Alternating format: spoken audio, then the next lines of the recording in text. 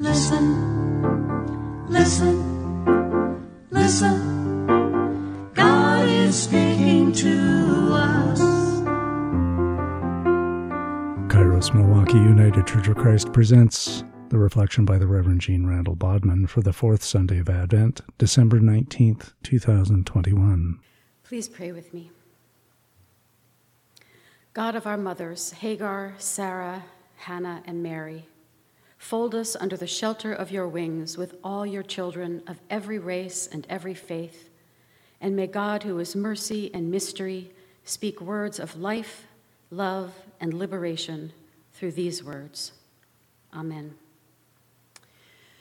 My younger son, Jacob, and I were chatting on the phone the other night, and he said, "You sound jolly." To which I said, "I am jolly. I'm wrapping Christmas presents and watching—" No, he interrupted. "Don't tell me. I can guess this one. You're either watching Pride and Prejudice, the BBC one, the one where Jennifer Ailey and Colin Firth play Elizabeth Bennet and Mr. Darcy, or you're watching Sense and Sensibility." He got it in one. I have raised my lacrosse-playing, football-watching boys right. I'm so proud. Of course, this was not really a very big feat on Jacob's part, because I do watch those movies every year while wrapping or baking or decorating. Because, hey, if Die Hard can be considered a Christmas movie for some, and if others can plunge headlong into a month of Christmas movies made by Hallmark, I can turn back to Jane Austen year after year. You do your tradition, I'll do mine. This year, as I was watching Sense and Sensibility for approximately the 1,000,000th time, one brief exchange, a couple of phrases really, stuck with me. It comes about halfway through the movie, when Emma Thompson's character, Eleanor, learns the history of their new neighbor and friend, Colonel Brandon, from the kind-hearted but gossiping Mrs. Jennings. "He had a tragic history," she says. "He loved a girl once, a ward of his family, but they were not permitted to marry. Eliza was poor. When the family discovered their relationship, Eliza was flung out of the house, and he was packed off into the army and sent overseas, heartbroken." "What became of the lady?" Eleanor asked. "She disappeared from all good society." In this case, the woman in question, Eliza, was really just part of the backstory of our leading character. Her story was almost an aside to explain the slightly morose, introspective nature of the impressive Colonel Brandon. But that interchange, what became of the lady? She disappeared from all good society, reminded me of the way narratives of even the most important female characters can get lost, dropped either from the text altogether or from the tradition and the way the tradition uses the texts. And indeed, it echoes what has actually happened across history to women whose childbearing fell outside societal norms and expectations.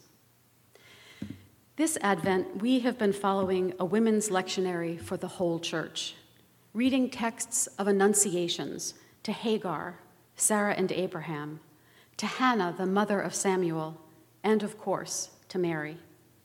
Texts that echo across the centuries and generations, annunciations of unexpected pregnancies to women in the wrong category, women who were too old, too barren, too desperate, too alone and unguarded, too young, unmarried, and virginal. Stories of great leaders from a barren or virgin mother were stories that the ancient world loved to tell, both in and outside of the Hebrew Scripture. In those traditions, the stories were given as further evidence of the unique and powerful nature of the leader, attestations that they were destined for greatness from before their birth.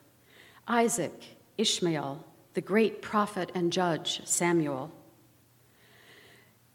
The mothers in these experiences, which are there in the text, have been de-emphasized in our Christian tradition, despite the profundity of the spiritual experiences of the women. Even Mary has been largely ignored in the Protestant branch of the Christian world. And it was she I was thinking of especially when I heard that question and answer. What happened to the lady? She disappeared.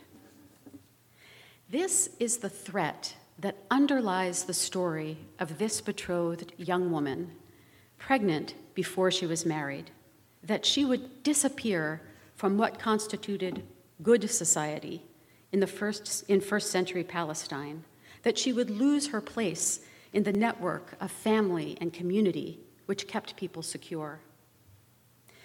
In that time and place, marriages were contracts made between extended families.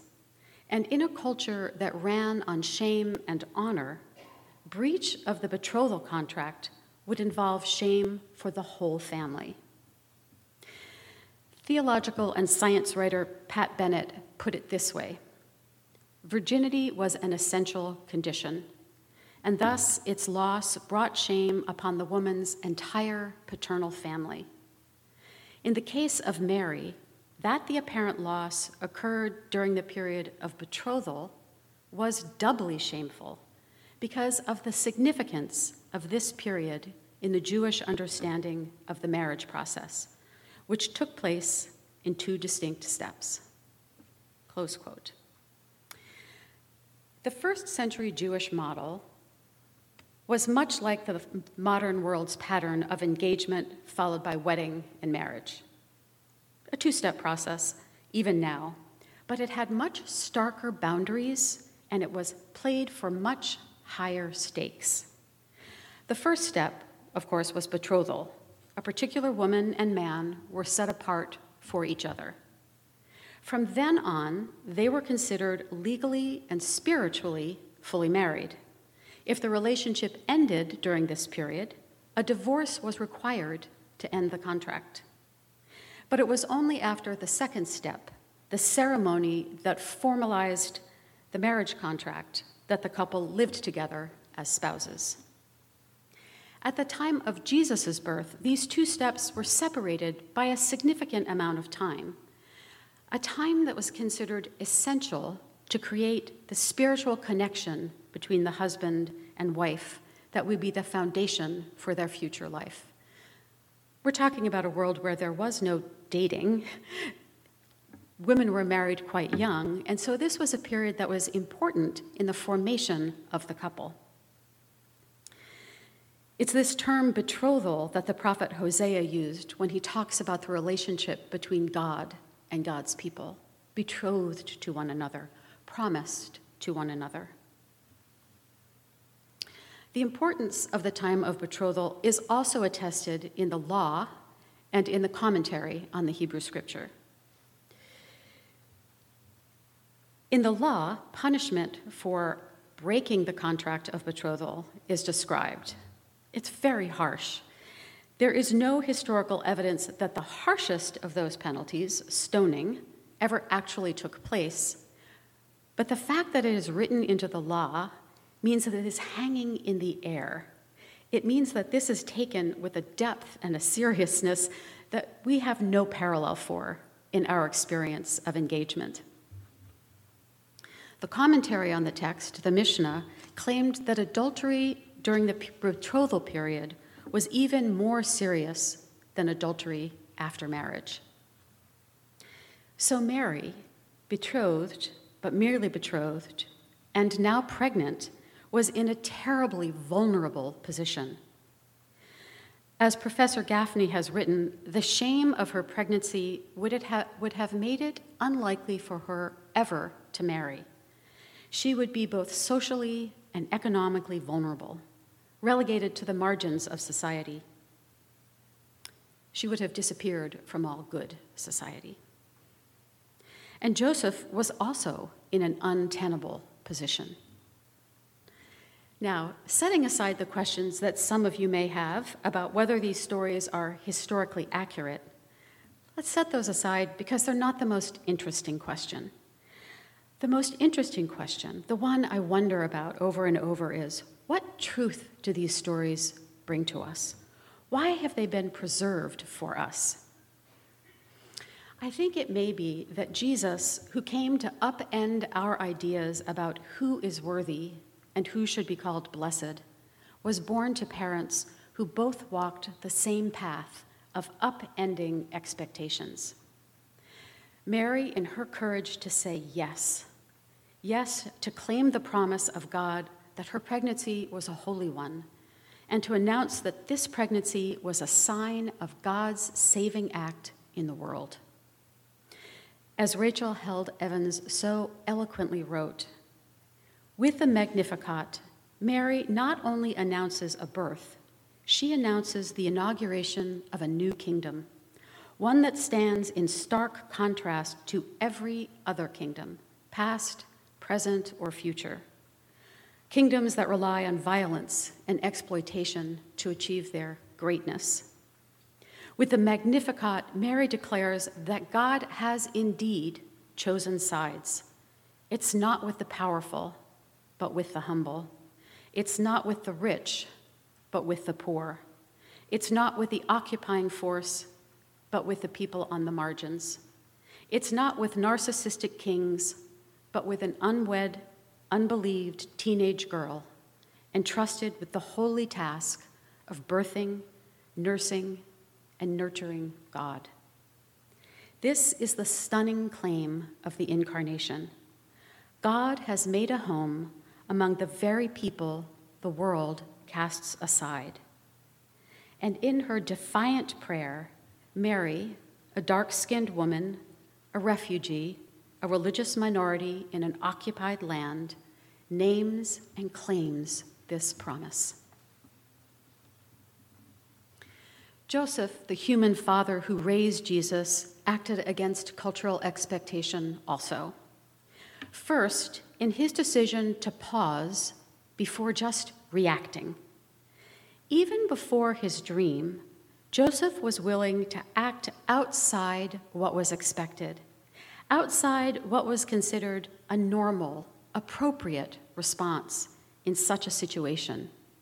He did not fly off the handle, denounce her, and cast her out, which he certainly could have. He deliberated. He chose carefully and found a way forward, an alternative way that would preserve the honor of both families, his and hers, and would protect the life of Mary and her unborn child. We should imagine Joseph lying in bed, not tossing and turning before falling into a fevered sleep, but instead turning everything over and over in his mind and gradually reaching a place where his initial anger and incredulity no longer drove his response, a place where he is able to reflect on and actively choose another course of action. It sounds like centuries before Valerie Kaur gave us language to describe it, he paused and got curious about what could happen next. And Joseph did more than take the moral high ground of divorcing Mary secretly. And maybe it was the fact that he had paused to seek a less destructive, a more generous path than the one dictated by social and religious convention. Maybe it was this very pause that allowed him to hear the angelic message, calling him in his dream to marry Mary, to marry her and to be a father to Joseph, to act with truly revolutionary love. A few days ago, I was discussing music for Christmas Eve with Kathy Walden and Maggie, who are going to come and play the prelude for us. And they were asking what I was looking for, what tone of music I wanted. And I said, comfort. We need comfort. I'm so aware of how fragile the world feels right now, how many of us have friends or family or self facing difficult diagnoses or losses, how precarious our democracy feels in the face of ongoing efforts to curtail access to voting. How frightening the world of social media is, and all media, with so much dishonesty and vitriol. The threat, of course, to the whole world because of the climate crisis and COVID hanging over us. All of this makes me want to just seek comfort and to offer comfort. To see this as a time for nesting in cozy places with a fire and all the people we love best drawn in close to us. And I am here for all of that, the warmth and the coziness and the beloved ones. Caleb arrived home last night, and Jacob arrives home tonight, and I am delighted. Warmth and coziness and simple pleasures are respite in a world that is frightening and confusing, and they are good. But there is also a danger in allowing our experience of Christmas to offer us only what is gentle and comforting, or even dangerously sliding over into the sentimental. There's a danger in casting the whole scene in soft colors and tenderness alone, because Christmas is much better news than that.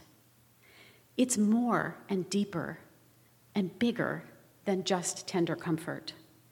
Christmas is an invitation to follow Joseph in choosing to ignore the demands of propriety and to stay open to the path of revolutionary love, to deep care, open enough that we can hear the voice of a divine messenger calling us to fearless love and enabling us to follow in self-forgetting trust. Christmas is a call for us to listen to what is being announced to us now in our time. A call to notice, with Nadia Bolz-Weber, that the angel did not say to her, "Hail Mary, full of virtue." The angel said, "Hail Mary, full of grace." We are called to believe with Mary that God's grace extends to us, that we will be given grace to act. It's a call to question what we think we hear, just as Mary did with the angel. And it's a call to join Mary in her stubborn, unsentimental hope, the hope of a woman so convinced that the baby inside her would change everything that she proclaimed in the present tense that the great reversal has already arrived. The powerful have already been humbled. The vulnerable have already been lifted up. For God has made a home among the people. God has made a home with us. This is indeed good news of great joy to carry us forward.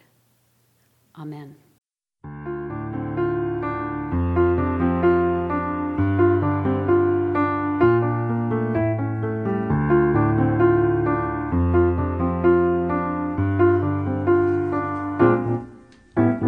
Listen, listen.